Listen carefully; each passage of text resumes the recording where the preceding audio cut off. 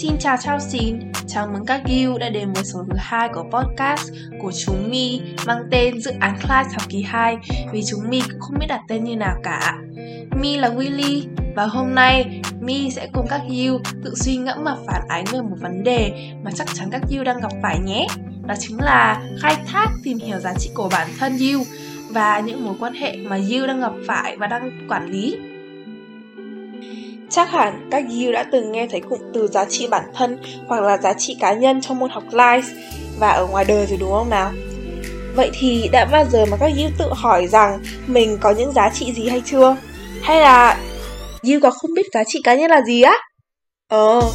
Thế thì tìm đúng người rồi đấy. Giá trị cá nhân là những điều quan trọng đối với you và me, ví dụ như là những cái tính cách, thói quen tạo động lực và định hướng các quyết định của các you. Ví dụ như là độ tin cậy này, sự trung thực này, lòng dũng cảm này, những thứ mà Willy hôm qua có thừa. Sống đúng với giá trị của bản thân sẽ giúp you cảm thấy rất là viên mãn và đưa ra những cái lựa chọn khiến cho you hạnh phúc. Và you có thể tìm được cách để làm điều đó khi duy trì một mối quan hệ nào đó. Khi ở trong một mối quan hệ nào đó, đừng ngần ngại và dùng chính mối quan hệ ấy như một cái đà để you có thể phát triển giá trị bản thân của mình. Hãy tự tin đứng lên nói lên quan điểm của mình, song vẫn phải tôn trọng ý kiến của người khác.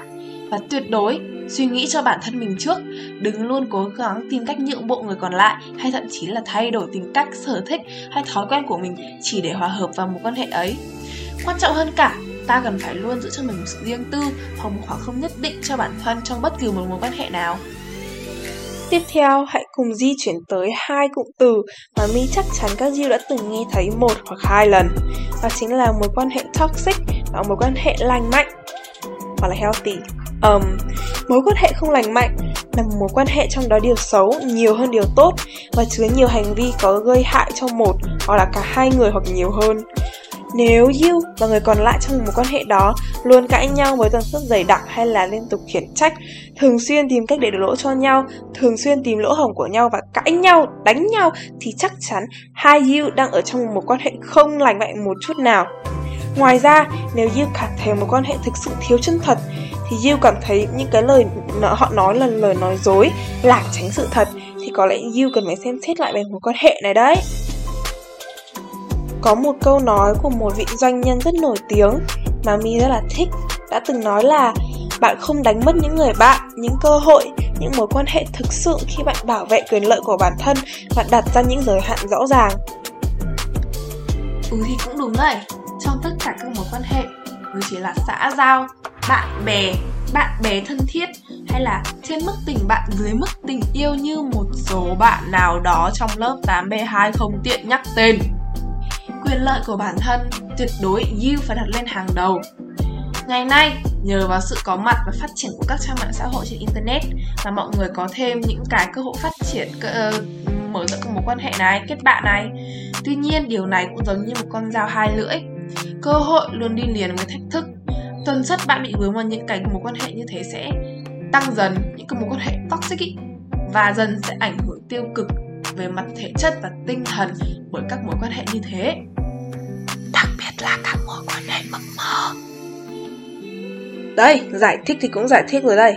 Nhưng mà làm thế nào để thực sự phát triển và improve một mối quan hệ đáng toxic? Ok, ngoại trừ việc chuẩn bị hành lý, vali, quần áo, giày dép để đi Phú Quốc thì you còn phải trang bị cho mình kiến thức để cho mình có thể nhận thức được mối quan hệ nào là mối quan hệ healthy, mối quan hệ nào là mối quan hệ toxic. Một lời khuyên từ Willy là you có thể nói chuyện với một người khác, kiểu một người mình tin tưởng hơn ý, để chia sẻ những chuyện đã xảy ra trong một quan hệ không lành mạnh và xin lời khuyên của họ. Ngoài ra thì you và cái người đấy cần phải có một cuộc nói chuyện rõ ràng và thẳng thắn, không đến mức kiểu Vinmoon hoặc là những cái kiểu nhà lãnh đạo tối cao các thứ, nhưng mà cũng cần phải thẳng thắn với những vấn đề đang xảy ra trong mối quan hệ của hai người và đưa ra giải pháp phù hợp và cả hai bên đều phải đồng ý với nhau. Điều cuối cùng thì cũng là điều quan trọng nhất là you luôn phải suy nghĩ cho bản thân trước, phải put me first, I have to put me first and then mới đến người đấy được. Ông cha ta thì có câu chọn bạn mà chơi, thì tình bạn vô cùng quan trọng. Chúng ta cần phải chọn bạn và chơi, biết lựa chọn những người bạn tốt cho mình, đem lại lợi ích cho mình, không về kinh tế thì cũng là vì làm cho cuộc sống hơi chúa hơn. Và những cái hành động đó thì không chỉ tạo nên những cái giá trị riêng, mà nó còn tạo nên những cái giá trị căn nguyên và tốt đẹp nhất, đem lại ý nghĩa tốt hơn cho con người và làm cuộc sống của bạn bớt tẻ nhạt hơn. Thì đây, văn thì cũng hết rồi, script thì cũng hết rồi. You suy nghĩ là You suy nghĩ really hết nước bọt rồi, mỏi mồm lắm rồi. Nên là cảm ơn các You đã lắng nghe trong buổi tập podcast ngày hôm nay của podcast mang tên gì nhỉ? Dự án Clise học kỳ 2, vì chúng tớ cũng không biết là tên như nào cả. Thế nên là hãy cùng đón xem tập 3 của podcast của chúng tớ nhé. Cảm ơn các cậu rất nhiều. Và hãy cho bọn con điểm 10. Yeah!